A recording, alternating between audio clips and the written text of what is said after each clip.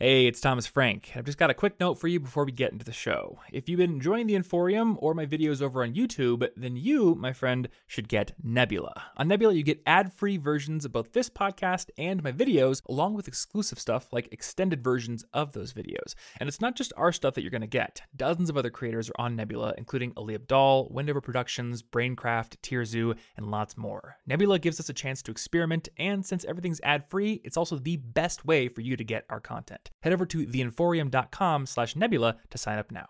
Hey, what is up, everybody, and welcome to the College Info Geek Podcast, the internet's best resource for students looking to get ahead, but not a good resource for learning how to surf horses. That's reasonable. I did see that in a movie once, in Abraham Lincoln Vampire Hunter. Pretty sure that was actual stuntmen, not CGI. So, especially the point where they grab the horse's legs and toss horses at each other, that is also real. I forgot that happened. Yeah. That does sound real, though. It's very real. Everything you're telling me sounds real. And unfortunately, we can't teach you how to do it. I'm not strong enough to throw a horse yet. I am. I'm trying. I got the exercise routine going. Oh, good. The protein smoothies. But what animal have you started with? I'm gonna be honest. I haven't even gotten to animals yet. I haven't thrown any animals. I'm throwing some My some workout grasshoppers, routine is weak. Locust throwing. They don't seem to like it. No, they don't. Anywho, my name is Thomas Frank, and I'm here as always with my good friend Martin Bamey.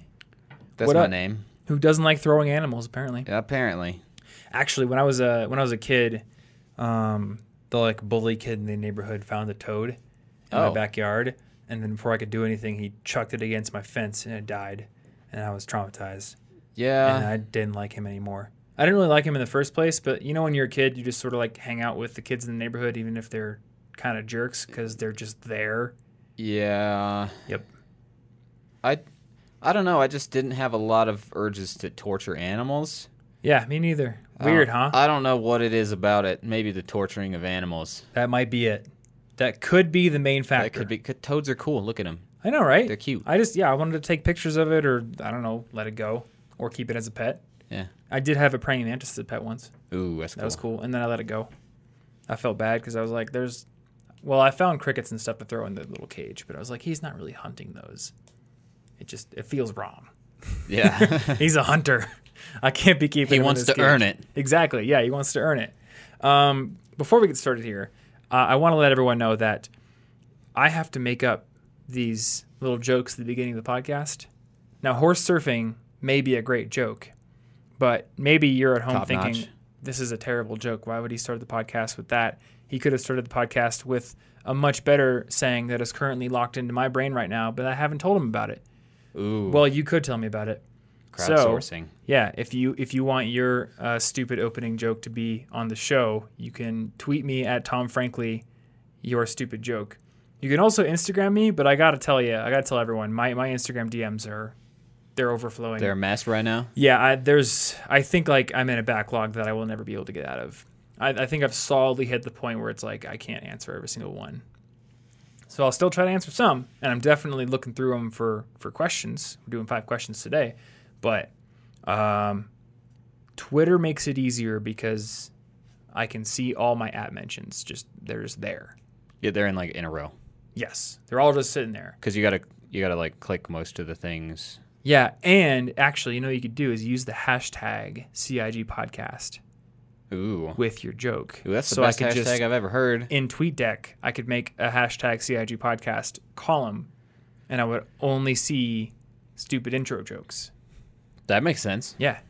So, it's a good idea. Do that if you want to have your joke in the beginning of an episode, unless I come up with a better joke than you guys. So now the ball's in your court. Yeah. No sandbagging here. Anywho, so this episode, like many other of its kind, is going to be 5 questions from you guys, which I took, I think, primarily from Instagram this time. That's where I get a lot of my questions now. But for these 5 questions episodes, I take questions from all manner of sources: Twitter, email, Facebook, whatever. Beat Bop. Now I'm just making up social networks. Yeah. Fleabo. Fleabo. That's a pretty cool one. Is that a real one? Because that sounds like a good one. That's like a good. If it's not real, then you need to make it. My friend Matt once tried to make a social network for dogs. Did they like it? I don't know how that works.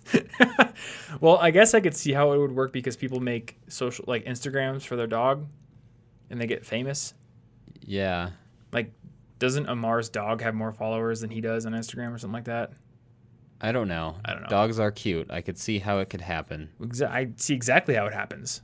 So maybe a social network for dogs is genius, and maybe Matt needs to pick that project back up. Maybe. But whatever social network you use, besides the one for dogs, because I won't be checking that one. Only dogs will be. You can send us questions, and we'll do our little lightning round episodes where we answer 5 of them, like this one. So what do you say we just get into them questions? No. Let's push it off further. Okay. All right. Double intro. What else do you want to talk about? I don't know. Name of the win. Let's discuss the entire Wise Man's Fear. Everyone hates me now. Let's just get into the questions. You know you can derail me pretty easily. Yeah. All right. So the first question is, how do you decide which of your impossible list goals to work on? So for context, my impossible list is a page on my website, which is related to a bucket list. It's got some differences, but it is basically my form of a long-term goal tracker. It's essentially a big, long list of all these cool things I want to do in my life, fitness goals, professional goals, fun/insane things that I want to do, like go wingsuit flying someday, go skydiving, cool. Travel goals, all kinds of stuff like that. And then as I do them, I cross them off. Now, people are probably saying, like, this sounds like a bucket list. It's very similar to a bucket list, but instead of simply crossing things off and then saying they're done, typically what I will do is I'll iterate and make a sub-bullet that's more difficult. So when I hit 1,000 YouTube subscribers, I didn't quit there. I was like, all right, the next goal is 5,000. Or when I ran a triathlon, it's like, all right, well, the next goal is to run like an actual organized triathlon. And after that, maybe it's run an Ironman. I don't know if I care about an Ironman specifically, but the idea is to constantly iterate and to constantly evolve. And then I have also put a last 5 achieved goals list at the top, and I put the date at which I achieved them. So I can see right at the top how long ago it's been since I did something cool in my life. Oh, that's cool. Yeah. And I don't like have some sort of to-do list item, like make sure I do an impossible list item every single month. But I never want to rest on my laurels. So I want to look at that and be able to say, okay, I've done something cool recently. And also, like I know we've talked about in the past, accomplishment journals can help you to maintain high self-esteem and high self-confidence, because when you feel like you haven't done anything cool in a while, being able to look back on a record of what you've done is very motivating. Yeah. So given that context, how do I decide which of my impossible list goals to work on? And I know you don't have an impossible list, but I would like to ask you how you decide what goals to work on. For me, it's really just a matter of what I'm interested in at the time. Like I don't wake up every Monday morning, look at the list and think, all right, let's focus on benching 350 pounds this week just because it's on the list.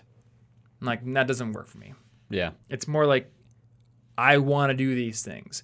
And I think it's going to vary based on the goal. You know, so for a goal like go to the Chinese New Year in China, I don't think that like that's a super ongoing thing. That's just going to be like, all right, we want to go on a vacation. Let's go to China. Let's experience that. Whereas a goal like, I think one of them is launch a product that makes $15,000 in the first month. Okay, that's like an ongoing professional goal. I should be working towards that. That's not like a opportunistic goal. That's a procedural goal. It's something that I should be working steadily towards. Yeah. Same with growing my YouTube channel subscriber base. It's like that's something that happens every single day. So if I want to achieve that goal, I should just be asking myself, how do I improve the day-to-day growth numbers? And how much do I care?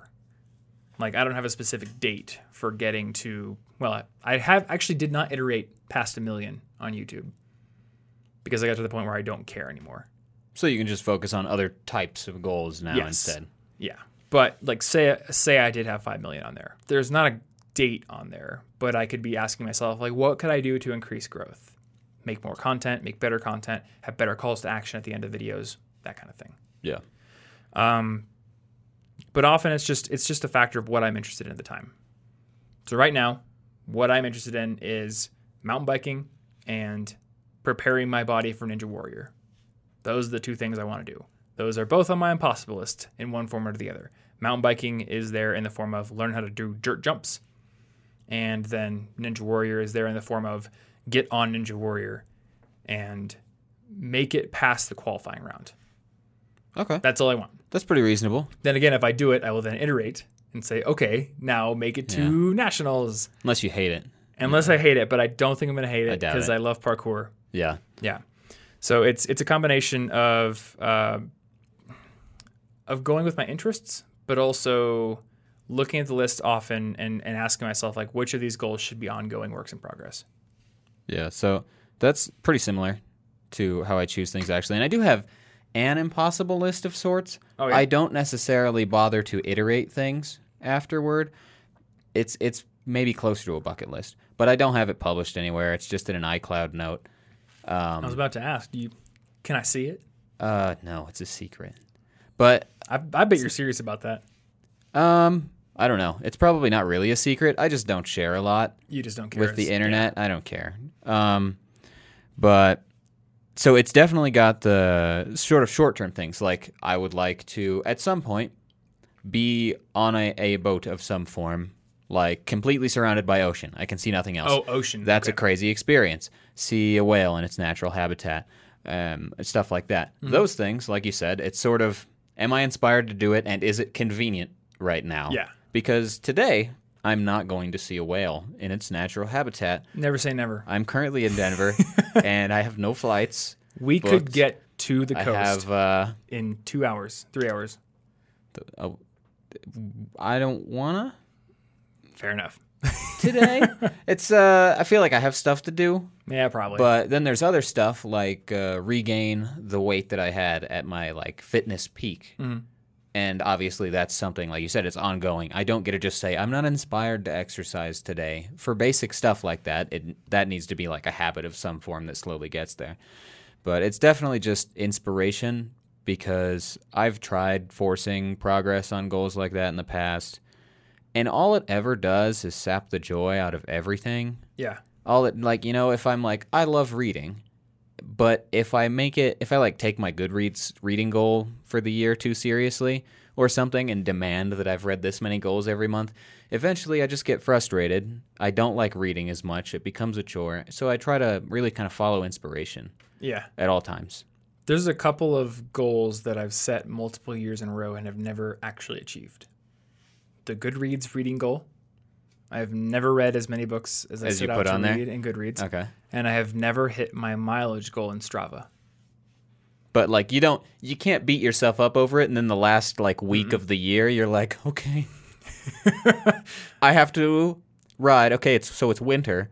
I need to ride 200 more miles. It's fine. Whoops. And I got to read 3 books while I'm doing it.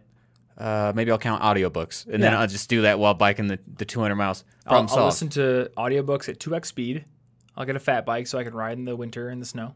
Yeah. It'll be fine. I'll ride 200 miles in a day. Yeah. Well, it's kind of like the same reason if I do have a daily habit, if I'm doing like every day for 2 weeks, I'm going to read for a half hour or something. I try to do those things earlier in the day because once it gets to the point where it's maybe 11 and I'm like, oh, God, I wanted to go to sleep, but I haven't done this, and now I have to force myself to read it. Yeah. I'm falling asleep doing it. I don't like it anymore, and it's not good. And then I just get really debilitated because accomplishing things doesn't mean much if I hate them by the time I've accomplished them. Very true, yeah. So. And one thing to note is those Goodreads goals, the mere presence of them made me read more books.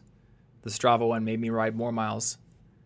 Yeah. Maybe I didn't hit 750 miles in a year, but I did have multiple days where I rode 40 miles, and that may not have happened. The one thing I'm realizing is now that I'm doing mountain biking, road biking seems like zero fun. Yeah. Mountain biking is all everything's fun. all flat. It is. It's all on pavement. It's not. I mean, it's kind of fun if you're going down a hill sometimes, but there is a huge difference between going down a paved hill and going down a trail with rocks and curves and berms and things like that. It's so different. And I don't think I may track mountain bike rides on Strava, but I don't think I'll ever have a goal. And if I really think about it with road cycling, my motivation to ride long distances on my road bike has always been to see a big number in Strava, or to be able to say, I rode 50 miles today, guys, or I rode 1,000 vertical feet. How cool is that? My motivation to ride a mountain bike is pure in the moment fun. And that's probably that. Maybe that's just a better way. I think it's for so much biking better to be in your life. Yeah, because if you got the output based, like unless I've accomplished this, it wasn't worth it. Yeah. But the input based goal of just fun is probably going to make you ride more. Mm-hmm. Well, maybe not more distance wise, but more like calories burned more often, something like that. Because I assume that you can get farther faster on a road bike because you're not in a bunch of danger if you go super Depends on the fast. terrain. Yeah, you're not going to get farther in a dirt road in the mountains. That's true. Well, I mean, if you're just going for miles, But yes, absolutely. yeah. But by any other metric that probably matters more, Yeah, you become a skilled rider on a mountain bike more. yeah. Clearly, I mean, other than potentially riding in traffic, I guess you get more skilled dodging cars on a road bike. But yeah, I'm not going to quit road biking. It's a great way to get to work. But if I'm like, I want to go for a bike ride for fun, I'm probably going to drive out to a trail 9 times out of 10. And I would only go on my road bike if it was like I have very little time or something. But even then, like there's bike parks near us that I can go to. Yeah. So that's something that I think about is like, am I just chasing the metrics, or am I doing something that does bring progression, but also I enjoy doing in the moment? Same with climbing that I'm doing right now versus simply lifting weights. With both, I'm gaining new skills and I'm strengthening my body in the act. But when I'm climbing a route, I'm also really enjoying myself. And when I'm just doing a set of shoulder presses, there's zero fun being had at the time. Yeah, it's only for the... It's like if I go rollerblading instead of jogging, because I hate running, I'll quit within a block. Yep. I'll be all exhausted because my cardio is terrible for that thing, and because I'm mad that I've not seen anything. I've only gone a block. But I'll rollerblade for 14 miles, because even when I can't breathe, I'll just say, well, it's not that hard to keep going a little. I'll catch my breath while still seeing stuff. Mm-hmm. You know, so it's just... Fun, I think, is more important than trying to force the goals, so inspiration is more important. What do you think of the people who say that like goals are bad and you should just have no goals? I've read articles that are just like, instead of goals, just have habits, or instead of goals, just live your life. Like, I mean, what do you think of that? It makes sense in a way. Like, don't have goals that you think define your worth as a person necessarily. Don't think that you're nothing but the goals. But I don't think that it hurts me to want to see a whale, for example. Yeah. It's not like crushing my dreams, keeping me from daily joy. I think it's only when you've got so many big ambitious goals that you can't enjoy anything anymore. Yeah. And when you overwhelm yourself, so you're not even making progress, you're just freaking out about your goals that you're failing at every day. Like, clearly they don't serve you. But it's a different kind of goal, I think, for that kind of sentiment. It's like, I don't know. I don't know what to call it, but you're clearly taking the goal too seriously in that sense. You let it take over your life. Yeah, you're making the goal more important than you living and happening to achieve something cool. Like, I guess I liken it to, you could either have a faster rider in front of you if you're on a mountain bike, and they could be motivating you to push yourself, to try things you wouldn't try, to go faster. Or you could just like have this set in stone goal that doesn't bring you any joy, but you just like decided to doggedly stick to it for some reason. Like, I have to bomb this mountain at 50 miles an hour for no reason. Yeah, like it's arbitrary and it's not motivating. Yeah.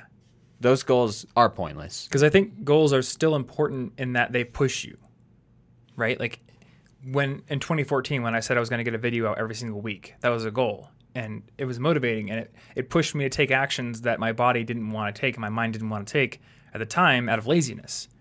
You know, I could just push this off till next week. I would do it. But because I had committed to it, I did it. And there were definite rewards to that. Yeah. So I feel like this podcast could be renamed to like two guys just talk about the middle option of all things. Yeah. Well, it's perfect balance. Perfectly balanced. There we go. Yeah. It's so much more flashy to make these extreme statements like goals are terrible or you have to have goals or whatever it is, but it's always like the middle way that seems to work. Like have goals, but let your interest in the moment sort of also counterbalance your predetermined goals. Yeah. Like maybe you don't have to have like a numerical goal. Mm-hmm. You know? Like I could turn stuff. I could turn like get in a canoe and go 3 miles. I could give it a numerical goal, but that's not the point of the goal. Yeah. So maybe working out or reaching a certain weight or biking a certain amount or publishing weekly, those can make sense within a short-term time frame to reach something numerical if the numbers actually matter. But if you're just like sticking numbers on stuff to feel impressive but you don't really want to do it. Yeah. I don't think numerical is a bad thing all the time. No, it can work, but only if the number itself, like, does it mean something to have reached it? Because otherwise I could just be like, I want to bench press 500 pounds. Did I think about that goal? No, I just made it up now. It means nothing. I don't know that is even plausible for me. I don't weigh very much. Mm-hmm. Is that plausible? I don't know anything about weightlifting. So I should not just pick numbers out of nowhere and then stick to them. Yeah. The only other thing I'll add here is that whatever goal I choose, I do try to be somewhat focused on it. And as anybody knows, I'm not like the best person in the world at focus, but it is at least a priority. It is something that I'm trying to do. So I'm not looking at my impossible list and saying, I'm working on all of these. Oh, that's a good point. I'm working on getting my powerlifting total up while also training for a triathlon and trying to climb a 5:10 route. Like, those are diametrically opposed things. Yeah, you will do worse trying to do all of them. If I want to, get my powerlifting total up, then I'm going to be spending 5 days a week in the gym working on compound lifts. I'm not going to be out riding 50 miles on the bike to train. I could do all of them and maybe even achieve all of them if I had the genetic potential. But like if I'm splitting my training regimen into 3 different total goals, the progress for each of them will be so slow. Yeah. And progress in one area may even be counterproductive in another area. I may not be giving myself enough time for recovery. Yeah, and I think that the longer you're stuck on one goal, if you don't feel like you're really making like noticeable progress, it can start to feel debilitating, and then the goal's not even fun anymore. Yep. So setting a reasonably short-term but still purposeful middle goal is a lot better than saying it doesn't matter until you've done it all. Mm-hmm. Question number 2. We're going to move on. How do you deal with building a strong habit when your girlfriend is not on the same page? So I want to expand this question a bit, because clearly you could just be like, I'm going to do it. When I was growing up in high school, none of my friends were productivity nerds. None of my friends, like my close friends, none of them were like particularly ultra ambitious types. They weren't the kind of people who were in every single club. They were the kind of people who like did their work at school. They weren't failures, but they just like did their work and they were like, I want to hang out afterwards. Yeah. Or maybe have a part-time job. None of them were like elite athletes. None of them were taking all the most advanced classes. And for a long time, I struggled with the whole concept of like that you're the product of the 5 people you spend the most time around. And like, should I be friends with these people? And I fundamentally disagree with that concept now. I think you need to spend time around very positive and productive and motivated people, but they don't need to be your best friends. Yeah. Because your best friends are people you spend time with when you're doing fun things, right? Yeah, you shouldn't kick all your friends away just because they're not productive, because then you don't have any fun, and then you're not going to want to be productive when you spiral into depression. It's not going to be helpful. Yeah, for the most part, I'm doing my work in solitude, or I'm having Jedi Council meetings with people who I really respect, but I don't need to, also go to the arcades with those people. I'm not going to be a failure. But this is an interesting question, and I'm going to rephrase it a little bit. How do you deal with the fact that your significant other may not have the same level of drive or want to do the same sort of productivity-minded things that you want to do? And I guess I'll put the question to you, like, do you even care if you and Ashley aren't of the same mind when it comes to... not. So you're not. Okay. We have completely separate goals okay. and things that we want to do with our lives. And we support each other in them, but I don't care at all beyond, like... I don't know. Yeah, I just don't care beyond when we wake up. We wake up at the same time, so I guess that could lead to some conflict if I was like, I want to wake up at 3. Yeah. Although, honestly, she'd probably only be groggily awake for 5 minutes and not care long term. I get up far earlier than Anna does. Yeah, I just don't. We support each other's separate goals. There's no expectation that we will join each other on any of them. And it doesn't matter to me. She doesn't have any interest in learning foreign languages that I'm aware of. She doesn't want to be a programmer. She doesn't want to reach my high school fitness weight because that doesn't make sense. All my goals are separate, whereas she wants to work on her personal art and stuff, and I want to work on my photography, and we support each other completely, but they almost never overlap. Even we overlap in the fact that we read, but we do not read even slightly similar books for the most part. It's true. So there's And just she never takes your recommendations. it's just never. It's just completely separate, like supporting each other. But there's Yeah. I don't Has know. there ever been anything where the fact that you're not on the same page has put stress on the relationship? like for habits and goals and stuff? I guess I don't even know. I can't think of anything, So like for honestly. the one thing that sticks out in my mind, and Anna edits the podcast, so like she'll hear this and we talk about this Hi, Anna. ourselves, in private. There's like, I feel like the person that I'm with has to prioritize their health, like in terms of exercise, in terms of eating healthy, in terms of sleeping enough, these kind of things. And if I was with somebody who like was way on the opposite end of that spectrum from me, who was just like, I'm going to eat junk food all the time. I don't ever want to exercise. I don't ever care about my sleep. I don't care about like hygiene, that kind of thing. That would be a huge issue. When I was younger, though, I feel like my view on this was skewed too far to like the opposite end, where I almost felt like the person that I would date had to be almost like me, like had to have the same priorities as me. Like a bunch of athletic fitness. Exactly. Like if I'm going to type be stuff. an elite athlete, like I have to be with somebody who's an elite athlete. Or if I'm going to be, if I'm going to be really into one thing, like that person has to be into the same kind of thing. Like you almost have this expectation that the person that you're with because you love them also has to be like sort of mentally aligned with you on all other dimensions. And this is one of the lessons my dad taught me that I try to think about a lot, and it's sort of ingrained itself into my brain. He once told me that like you don't have to be exactly like somebody to love them. You just have to support each other. Like you just have to be there for each other in the dimensions that the other person cares about.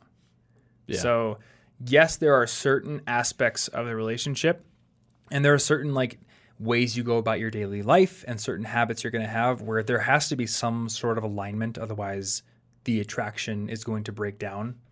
Like if one person is very concerned with staying fit and all that kind of stuff, and the other person is like absolutely not, then that's probably going to break down. But that doesn't mean that some amount of difference between the two people is a deal breaker. Yeah. Like if you all of a sudden decide you want to be a marathon runner and Ashley doesn't want to be a marathon runner, that doesn't mean like you guys are no longer compatible. It just means Ashley doesn't want to be a marathon runner. Yeah. And I think that, like, I used to feel this way for my first couple relationships, that, like, you needed to have that similarity because I don't know if it's from TV or something. I don't know where I got the idea. But, it's like, let me write down my dream traits for my dream girlfriend. What do we got? Well, obviously, I just write everything. Loves video games. I'm just going to write basically me dressed as a girl. That's what I was looking for, and it doesn't. Yeah. Ashley doesn't even play video games. It doesn't matter. It true. turns out that those things don't matter at all because, in fact, in some ways, if we were more similar, we'd probably be competing with each other and get really annoyed at each other. Like if I was also an illustrator or she was like, I feel like we would just bump heads more. Actually, yeah, you're right. Because then it'd be like, oh, well, Martin's doing so well with that illustration. Oh, then he didn't even try that hard. And then we'd just fight each other. Yeah. I don't want to Actually, be in competition on something like that. Now that you say that, I know for a fact if I was like really into illustration and art, I think there would be a bunch of competitiveness there. Yeah, And yeah, it or would like get weird. if Ashley was learning languages and she was like she learned one more than me, I'd be like, I have to learn a new one or I'm a failure. Yeah, that could be the thing. The other thing that comes to my mind here is, what if your significant other is really into the thing you like to do, but like they always want to go with you, but you're at different levels.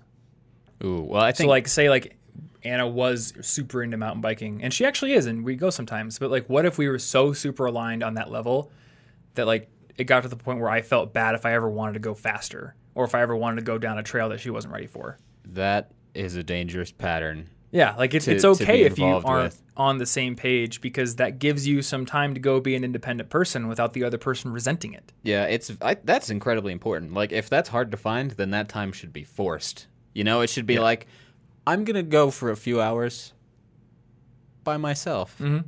And it's just because you're two people still. Yeah.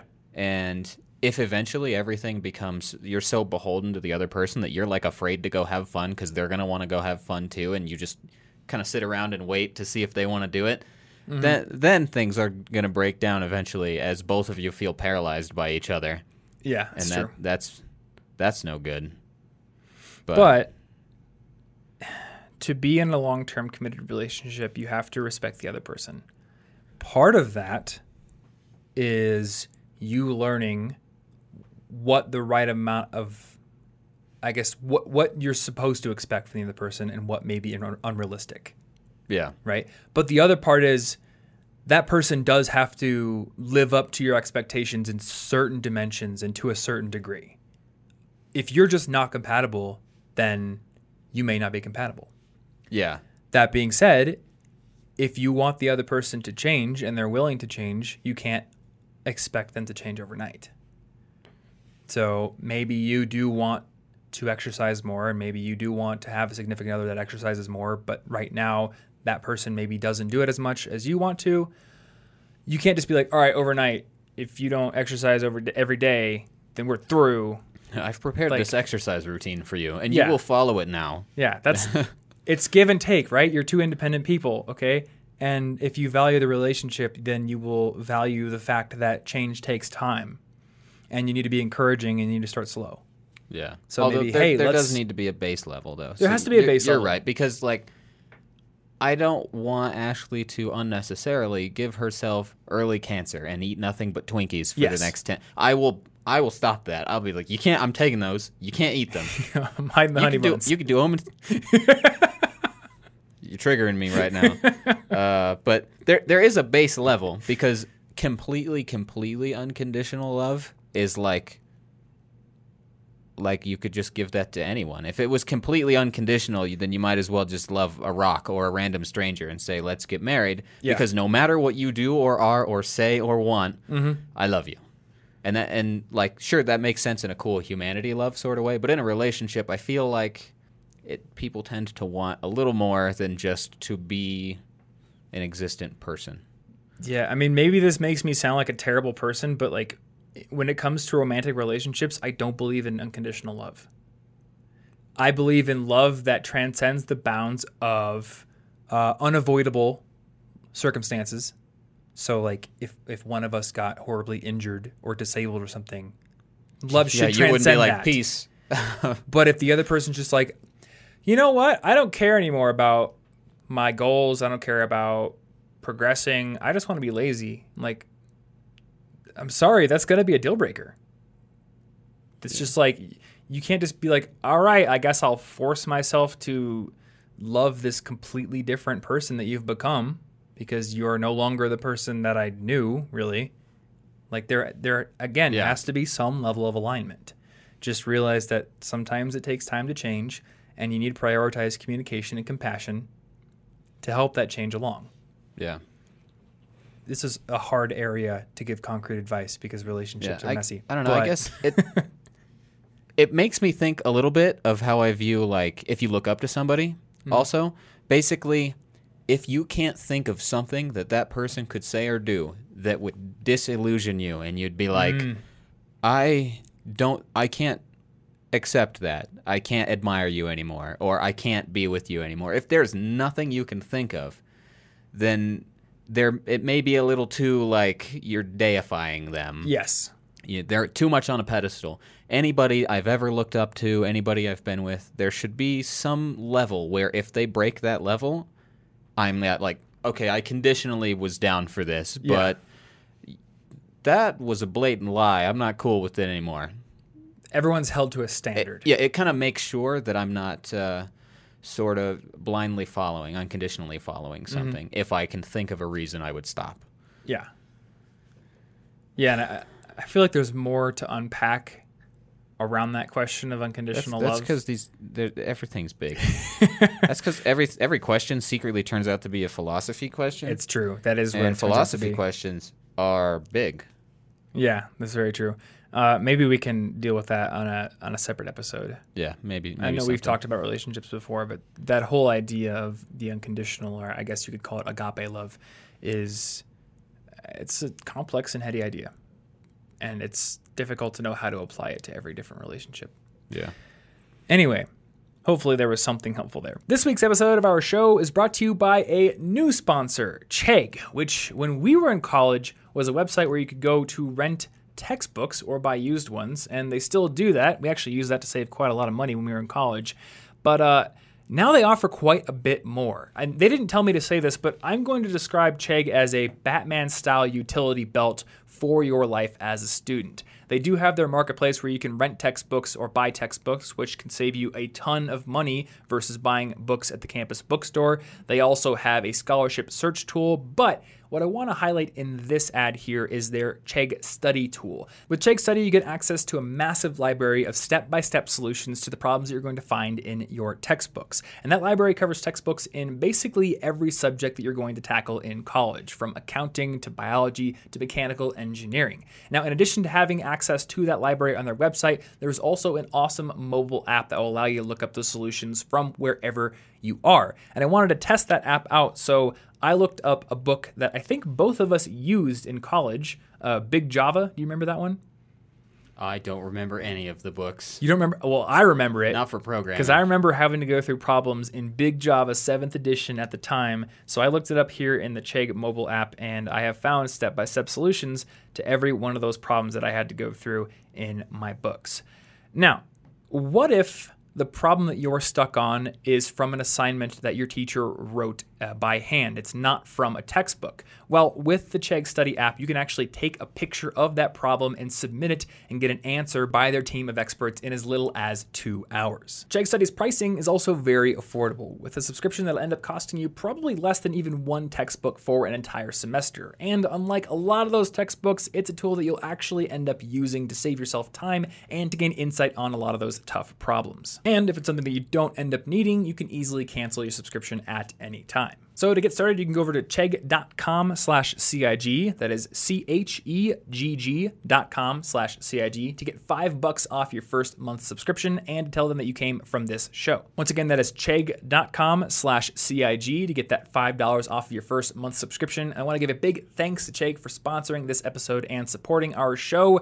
And also want to give a thanks to our second sponsor, you guessed it, Brilliant. Brilliant is an excellent math and science learning tool that helps you become a better problem solver because they focus on incredibly active learning through all of their courses. So whether you're using their platform to learn calculus or classical mechanics or gravitational physics or the fundamentals of computer science, you're going to be thrown immediately into challenging problems that, number one, keep your interest high the entire time because you're not sitting in a boring lecture just being talked at basically, but also help you to learn the material a lot more efficiently because you're learning actively the entire time you're going through those courses. Now, one course from that catalog that I want to highlight for you guys this week is their course on the computer science fundamentals. Because if you want to be a programmer, well, learning how to code is one thing, but the thing that separates great programmers from the rest of the pack is an understanding of these fundamentals. People who actually know, say, the efficiency differences between different sorting algorithms or how stacks and queues work will understand how to build better and faster performing programs, meaning they're going to be the people who are assigned to more interesting projects and, of course, who get paid more. So if programming is something that is interesting to you, you should definitely check out that course. Or if you want to just become a better overall problem solver and increase your skills in both math and science, definitely give Brilliant's catalog a try. To get started learning for free today, you can go over to brilliant.org/collegeinfogeek. And if you're one of the first 83 people to use that link to sign up, you're also going to get 20% off your annual premium subscription. Once again, that is brilliant.org/collegeinfogeek. And I want to give Brilliant a big thanks as well for sponsoring this episode and being a big supporter of our show. Let's get back into it. Question 3. What do you think of tiger parents? Do you think what they do is right? I had to look this up. I didn't know that phrase. You never heard of like the tiger parent? Nope. Just like the ultra strict parent who just demands excellence out of their kid in everything, essentially. Yeah, I feel like I know the idea, but I don't know that I've ever known a name for it. There have been articles about it that I've read before. Yeah, I don't read articles. Certain people target tiger They're parents. on the internet, so. Yeah, I guess. What are your thoughts on parents that are overbearing and I guess they demand that their kids be like professional athletes or geniuses all the time? I think that their heart may be in the right place because they're probably trying to reduce their fear of the uncertainty in their child's future. You know, you want good things for your kid, I hope. Yeah. I hope I can say that as a general rule. You want good things for your kid. So then because you're afraid they won't happen, you try to force them. But that's just like the goals we were talking about. If I try to force myself to do everything, I will take all of the joy out of it. And I will have an empty yet productive, I suppose, existence. So and especially like for things like grades and stuff, I don't think grades are even close to the most important thing going on at school. Yeah. At least in America, because the social skills and stuff you build are like more long-term helpful. I don't remember a lot of what some of the classes did, even if I did well. But I don't know. I don't think tiger parents are evil. They're probably just afraid their children aren't going to succeed at something. Yeah. Yeah, I think you're right. Maybe calm down a little bit so that they have the chance to fail because that's important. And I guess a parent needs to realize that, for lack of a better metaphor coming to mind right now, their kid is like a pinball, right? And you're the flipper. Sonic Spinball. This is like Sonic Spinball now. Yeah. So you can influence the direction that pinball goes when you hit the flipper. But it's going to hit a bunch of other things, and it's going to bounce off in a bunch of different directions because your kid is a human being who has interactions and relationships beyond just the one with the parents. Oh, well, that's the problem right there. We need to cut those off. Oh, yeah. And so, again, to reiterate, I didn't really like Jordan Peterson's book, but there was one section where he kind of talked about this where these overbearing parents are so concerned with shielding their children from these bad influences, shielding their children from harmful images in the media or from drugs or from bad influences at school. But the problem is when you have taken away every single possible bad influence, you become the bad influence. You become the thing that is destructive in their life because now you're just holding them back, or you have destroyed every potential chance they have to learn and grow from adversity. When you remove all adversity from their lives, you become the adversity. The only way they're going to grow is by escaping by challenging you. And Yeah. I feel humans are like a little rebellious. Like we want to overcome challenges. So Yeah. that's a good point. If you get rid of all the challenges. I honestly think part of becoming a capable adult is realizing that your parents are wrong and defying them in certain areas. Yeah, it's I important think to know that's that authority figures can be wrong. I think it's an integral part of becoming an independent, capable adult. Is like that first time where you're just like, Mom was wrong about that. And I'm going to do the opposite. Yeah. And I'm not trying to tell parents to like purposely tell their kids the wrong things. I'm just going to tell them dumb stuff You're all a the time. fallible human. You're going to be wrong on your own. You don't have to try to be wrong. But don't get really mad when your kid makes a different decision. Even if they make the wrong choice, like, sure, try to teach them a lesson. Try to teach them why the choice they made might not have been the best one. But if they had good intentions, like, it's not a time to punish them. It's a time to say, like, all right, you tried to make a good decision. Maybe it wasn't the best one, but you tried to make a good independent decision. Well, what you want them to have is like the critical thinking that you maybe hold. Maybe you want them to be able to follow your critical thinking to see why you came at that reasoning. But if all you ever do is tell them the reasoning and not the thinking process, and they can't work it out themselves, then, I mean, once they move out, they won't even know how to tackle new things. They'll just have to call you and say, what is Is this bad? I can't tell. I don't know what danger looks like because Should I just I? memorized a list of vocabulary words you gave me. Yep. And ball of spikes wasn't on the list. Is that bad for me? I can't tell. Do I eat the laundry pod? Yeah, I don't know. They look colorful like candy. They do. Do I eat them? Wait a minute. Mom said no candy ever. Oh, that's I okay. guess So I I shouldn't don't eat eat the it. laundry pod. But yeah, and also you're probably as a parent setting yourself up for disappointment when they do eventually not succeed at your like perfect. I want them to never fail goals. You're going to be more sad. Now, say you're a tiger parent who understands all this. Say you're still super strict, but you are pushing them towards activities where you will build their critical thinking. I still think that kids need independent time. I mentioned this in a video recently. There was an article that I found on QZ saying that doctors are now prescribing play as like a cure for kids because all these parents are overscheduling their kids' lives. You've got school, and when you come home from school, you've got music, or you've got Little League, or you've got, football or something. There's always something these kids are doing. There's never any time to just be a kid. When I was a kid, I had tons of time to go out and do whatever I wanted. We went out and built bike ramps in the street, or we had Super Soaker fights, or we sat in the basement and played Pokemon for 7 hours on end, because that was my time. Now, I still had part-time jobs when I was a teenager. I still played Little League basketball. I know it's not called Little League basketball, but whatever they call it for basketball. I did wrestling with my dad. I did powerlifting competitions with my brother when we were kids. We did things, but there was still time to play. And I think kids need that. Kids need unstructured time to just be left to their own devices. Just the freedom to be a person. Yeah. Yeah. Actually, that loops back to what I was saying about in a relationship. It's important to have some time. Yeah. If you work on the same goal at different levels, you want separation because you shouldn't just be, I don't know, tied to someone. Yep. And I mean, I'm not a parent. Or anything. Yeah. This can be updated if I have children at some point. Well, so I'll what think I about say it. is I'm not a parent, but I understand the desire. You want the best for your children. So clearly you want them to get ahead and have a leg up on the competition. So the thinking is, well, if all the other kids are just going to school, my kid's going to be in school and they're also going to have an after-school tutor so they can, get ahead 2 years in math. And they're going to be in sports so they can get a sports scholarship. And they're going to be in music so they can also get a music scholarship and all these things. Like I get the sentiment. I see where you're coming from. You want your kid to be advanced so they have the ability to compete because you feel like the marketplace is ultra competitive. But I think it's just like when I was looking at the class catalog in college and thinking, I'm going to get ahead by signing up for 27 credit hours. I'm just going to have all these things being shoved into my brain. I'm going to become a genius.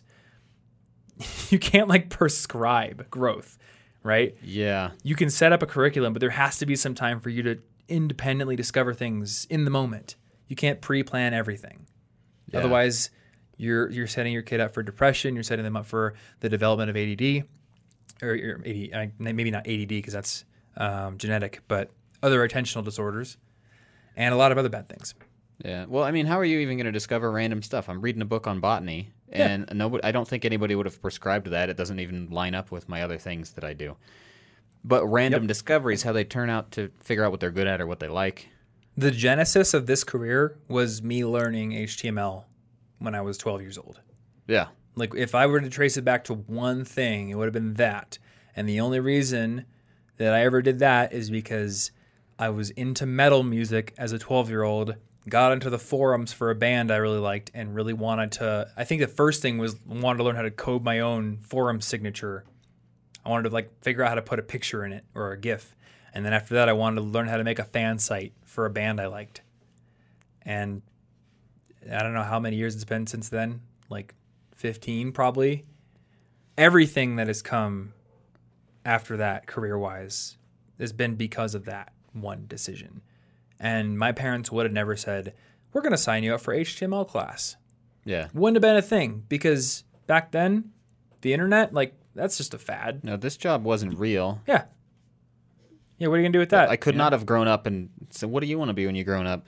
I want to be a podcaster, web developer guy. Mm-hmm. What's that even mean? That's not work from remotely. That's not real yet.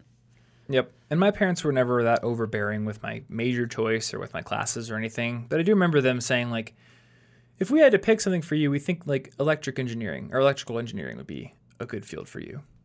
Very, very different than what I'm doing now. Yeah. And that's not to say I wouldn't enjoy being an electrical engineer, but left to my own devices, I clearly chose a different path.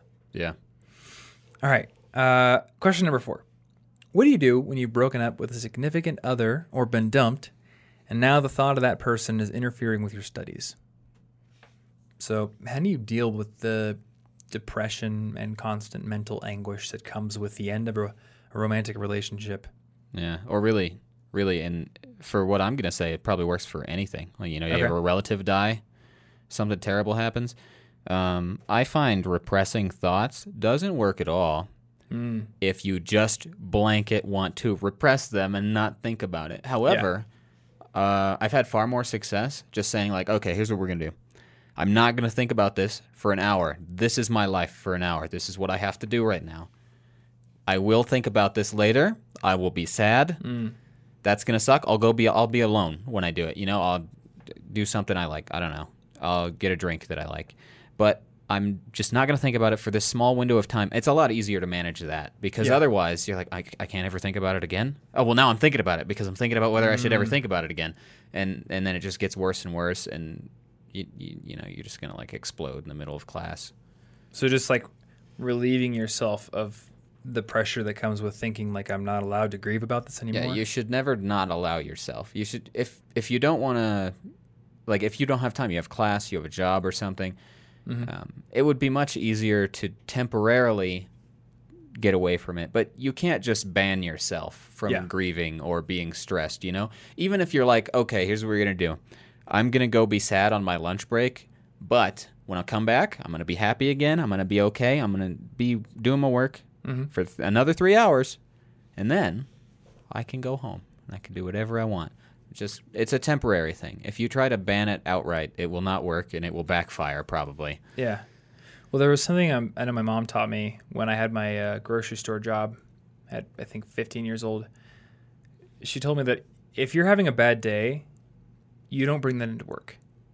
Yeah. Because those customers don't need to know you're having a bad day. You are there to serve them. So smile, work hard, and when you clock out, then you can go back to having your bad day and you can get through it.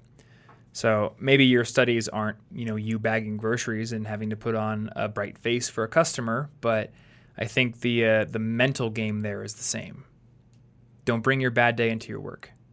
And that's going to be easier said than done, but I think that's combined with that whole acknowledgement that I can deal with this later and I can think about it later. It's going to be helpful for just sort of like getting in the frame of mind that allows you to focus on your work instead of focus on this thing that has happened. Yeah, or even like if it's bad enough, you can take a few days off, or you can say, okay, I'm gonna do the temporary thing where I'm okay for classes or work, but then this weekend, I'm gonna get out of town. I'm gonna go somewhere. I'm just gonna relax. I'm gonna be alone, and I'm just gonna try to like recover and be me for the whole weekend. Like give yourself a break at some point, but it's not going to work if you just think I'm going to ban thoughts of all of this sadness forever. Yeah. The other thing that I wanted to mention here is another thing I think my mom told me. When you get dumped, especially when you get dumped, and I mean whenever a relationship ends, you need to just accept that it's over. And this is something that took me a long time to learn. When I was 16, I got dumped by a girl. And it was devastating. Oh, no. And I do remember for probably a solid 4 weeks being at the same time very depressed about it, but also thinking like, no, this was supposed to work out. Like, she'll get back with me eventually. Like, I just have to wait, or I have to say the exact right thing. Maybe I have to like give her some space for a few months and then come back. And like I was constantly dwelling on that thought, which just kept me sad for longer. Yeah, you're like rubbing salt in your own wound over and over.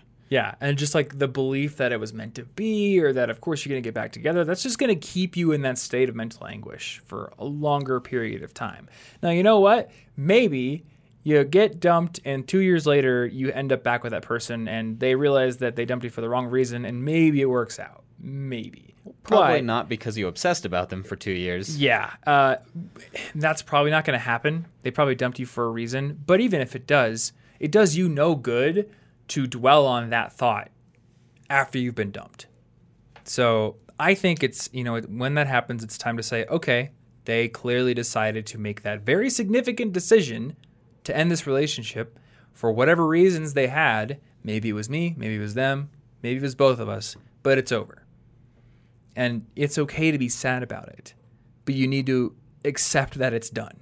Yeah. Time heals all wounds, but not when you're dwelling on this, fake possibility of it happening again. Yeah, and I remember distinctly when one of my first relationships ended, I was like really sad about it, but at the same time, I really like the feeling of like a new beginning, which is why I like new semesters and the concept of like refreshing life every once in a while. Yeah. And though it's a sad reason for a new beginning, it still is one. So I take it with all the seriousness that I would take like any new beginning. Like I start a new book, it's a brand new start. This is the best that we have. Mm-hmm. We start from this starting point, and there's nothing you can do about it. I just move on. Yeah. Something about the drama surrounding a new chapter in life helps interest me enough to get past things like that a little easier. It's at least a slightly positive side. There's potential there. Yeah, it's like potential. It keeps you from being hopeless. Yes. Yeah. There's potential and there's hope, and you don't know what's going to happen. That's exciting. All right. Final question. And there's actually some detail here. All right. This fall, I'm starting a computer science program, but for some reason I feel very uncertain about my major. I love computers, I love building and fixing them, I love managing servers, all of that stuff. But I've never been great at math. It has always been my weak point. I've always excelled at memory-heavy and language classes. And I'm going to have to take a lot of high-level math classes for this program, like Calculus 1, 2, and 3. I put 34 here. I don't think there's a Calculus 34 sounds pretty tough. It's going to be real tough. I got to take all these in order to graduate. So any tips for dealing with these classes? This was the reason that I decided to major in MIS. You didn't want to do math? Yeah, I was scared of math. Math has some pretty horrible branding behind it, doesn't it? It really does. Yep. Math is the villain of education somehow. Yeah, and I don't know what it is. I think it's the fact that math is... How do I put this? I think it's the fact that it's very easy to see the high level of math because it uses a bunch of abstract symbols. So you can look at a crazy Calc 3 formula and very clearly, like at a glance, see that, oh, that's way beyond what I can do. Whereas with, say, English, maybe the prose of Shakespeare is far beyond what you can currently write originally from your own head, but it at least uses a language you're familiar with. And you can at least analyze it and understand it. Because language in writing is meant to communicate something to people. And a lot of time it's meant to communicate things to the masses. So you can look at any sort of famous literature and think, I understand that. So I can work with that. I can memorize facts about history. But when I look at a bunch of derivative symbols and a bunch of Greek symbols and all these things, like it's just like alien language to me.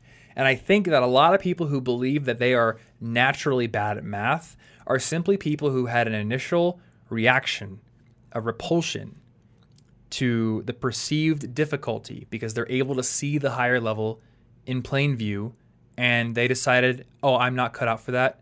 I'm not going to work hard at that. Yeah, it just looks impossible from the get-go because it's a different language. It's written in its own little math language that you couldn't possibly guess. But even if you couldn't fully understand the high-level prose, you could at least kind of maybe guess. Yep. You have a starting point that you could start to pick at. But if I look at some math and I don't know what the symbols mean, it doesn't mean anything at all. And you also just have to realize that math is a discipline where fundamental concepts are required and higher level concepts build off of each other. You can't really jump into the deep end and understand what you're doing. It doesn't work. It's also easy to be shown that you're wrong, which probably doesn't feel good because if I'm misinterpreting a passage, it's like a little open for interpretation, you know, like, oh, I see. I just need to switch this idea. That does make more sense. But with math, it's like, oh, look, you were Wrong. You were wrong on all 40 of these. Yep. You're really bad at, like, 40 failures. They're all distinct failures, Yeah. and they all feel bad. Yep. Another thought here. I remember an article that Hank Green wrote on Medium a while ago, and perhaps we can find it for the show notes. He was writing about the particular reasons why YouTube has been so successful. And one of his theories was that there's like this connection with the audience that is predicated on the fact that the audience watches your content. They realize that at a certain level it is impressive. The fact that you know how to use these cameras, you know how to use these lights, all these kind of things, you have these presentation skills, but there's still some amount of, I could do that in there.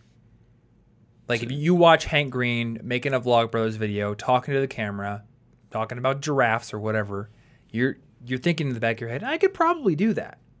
So it's easier to find inspiration because you're not like, what's the word, intimidated. And so and this is why so many kids today say, I want to be a YouTuber.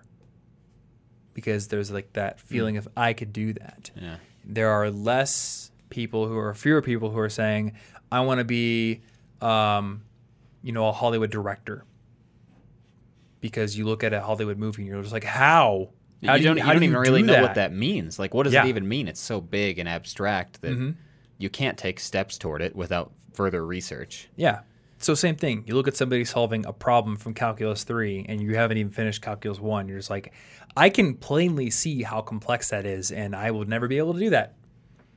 But if you put in the work, if you solve the problems and you stick with it, I think that you can learn the math. I am 100% confident that if I had actually gone into a computer science program with the right mindset and the willingness to work on the problems, that I would have been able to do it.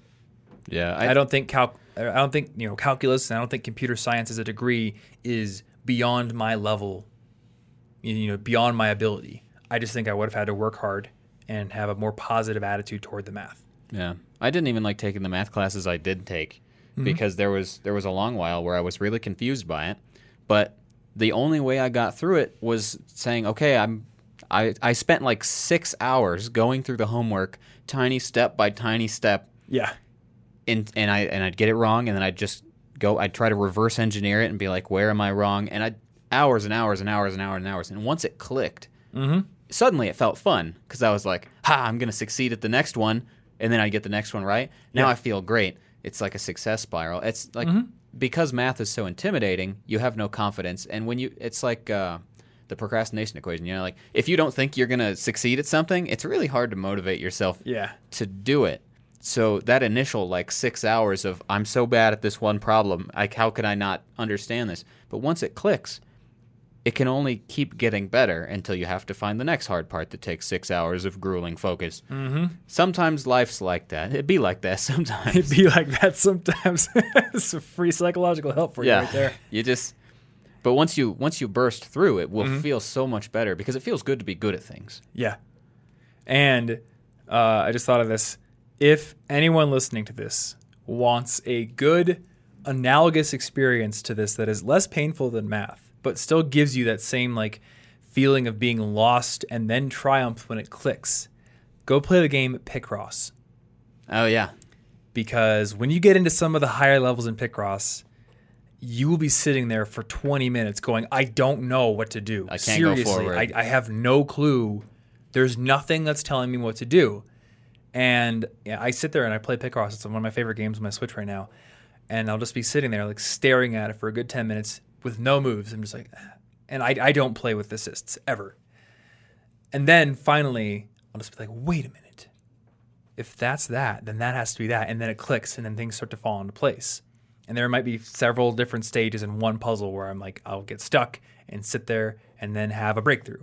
Yeah. And just like with math problems, there are occasionally times where I will be sure I'm on the right track. I'll lay my little blue tiles down and then I'll realize, oh no, I made a mistake. And it was like 4 moves ago. And it's just like, it's devastating because you can't even remember the moves you made. There's no undo button. You just have to manually undo the mistakes you've made. So you have to like logically work backwards and try to remember what you've done.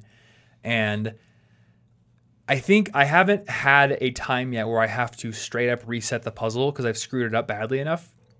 But every time it happens, my immediate thought is, I'll never figure out how to undo it. I have to reset the puzzle. But then when I sit there and think about it a little harder and just be patient, every single time so far, I have figured out where I went wrong. I figured out the mistake, usually just counted wrong or I made some logical leap that was incorrect, and then I figure it out and solve the puzzle. And it's just like that with math.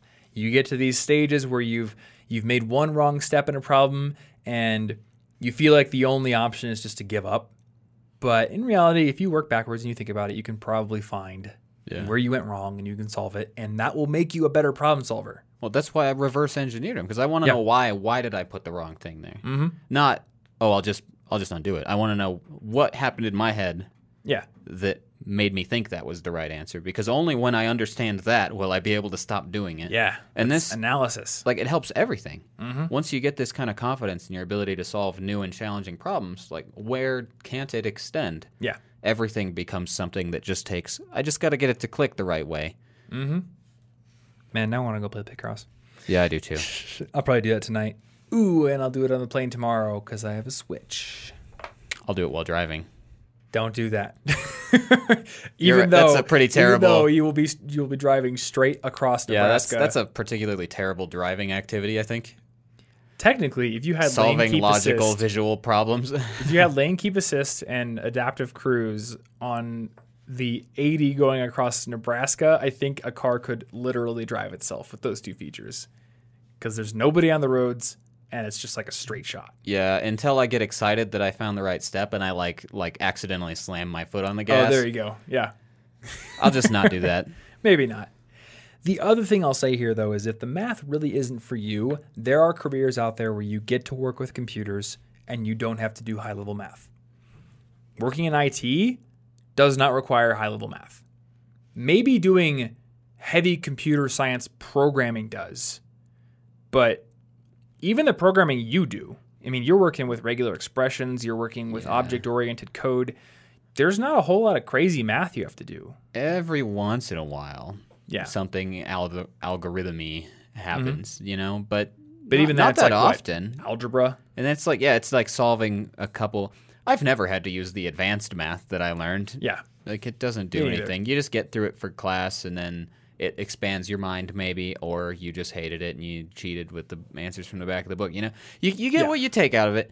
But if you're coding a physics engine for a video game, then you're going to need it. You need calculus. Yeah. But if you're coding, a recommendation algorithm for a website, then you may need nothing more than statistics. Yeah. Maybe you took a Bayesian statistics class. You don't need Diffie-Q. Or maybe you just want to be a network admin. Well, for that, you need basically no math. Yeah. I don't want to say no math, but you need nothing calculus and above to be a network tech. No, so not really. That's why I went into management information systems, because that was like you can be an IT person and you don't have to go any further than Calc 1. So don't be afraid of the math. Be confident that you could do it with the work, but there are also other avenues out there if you really don't want to do it. Yeah. Yep. All right. So those are our 5 questions. Like I said at the beginning of the episode, guys, if you want to send your questions, you can send them to us either through Instagram or Twitter or email. I'll just give you our handles for Instagram and Twitter. I'm Tom Frankly, and you are Yo Martholomew. Yep. On both social networks. So if you've got questions, send them over to us. Those questions often become the basis for new episode topics, or they find their way into 5 Questions episodes.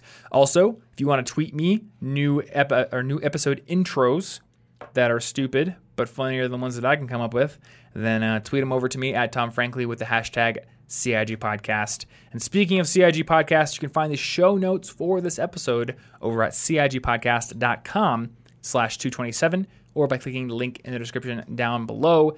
You'll find links to any articles we happen to mention. And I almost forgot to mention, for people who want to get better at math out there, I have got a video about how to get better at math. So instead of reiterating every single math technique in this episode, just go to the show notes and check out that video. We've got some good stuff in there.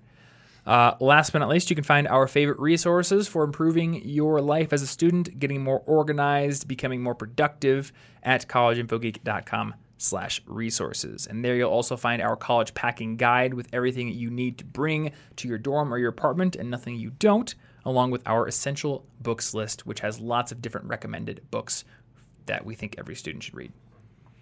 And a couple that maybe you don't have to read, but I love. Yeah, books are cool. Like Punching a Dolphin in the Mouth. I forget the exact title of that book, but it's from the Oatmeal. Yeah. It has not left the list because it's great. And sometimes you just need to read a stupid book.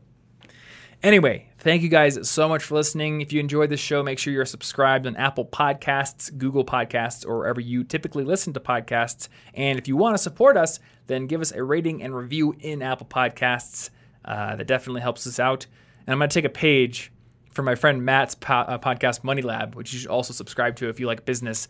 If you don't want to write a big, long review, just make a review that's an emoji. Oh, that's fair. I would love to see what emoji you pick. Anyway, I think that's going to do it for this episode. So thank you guys for listening, and we will see you in the next one. Stay cute.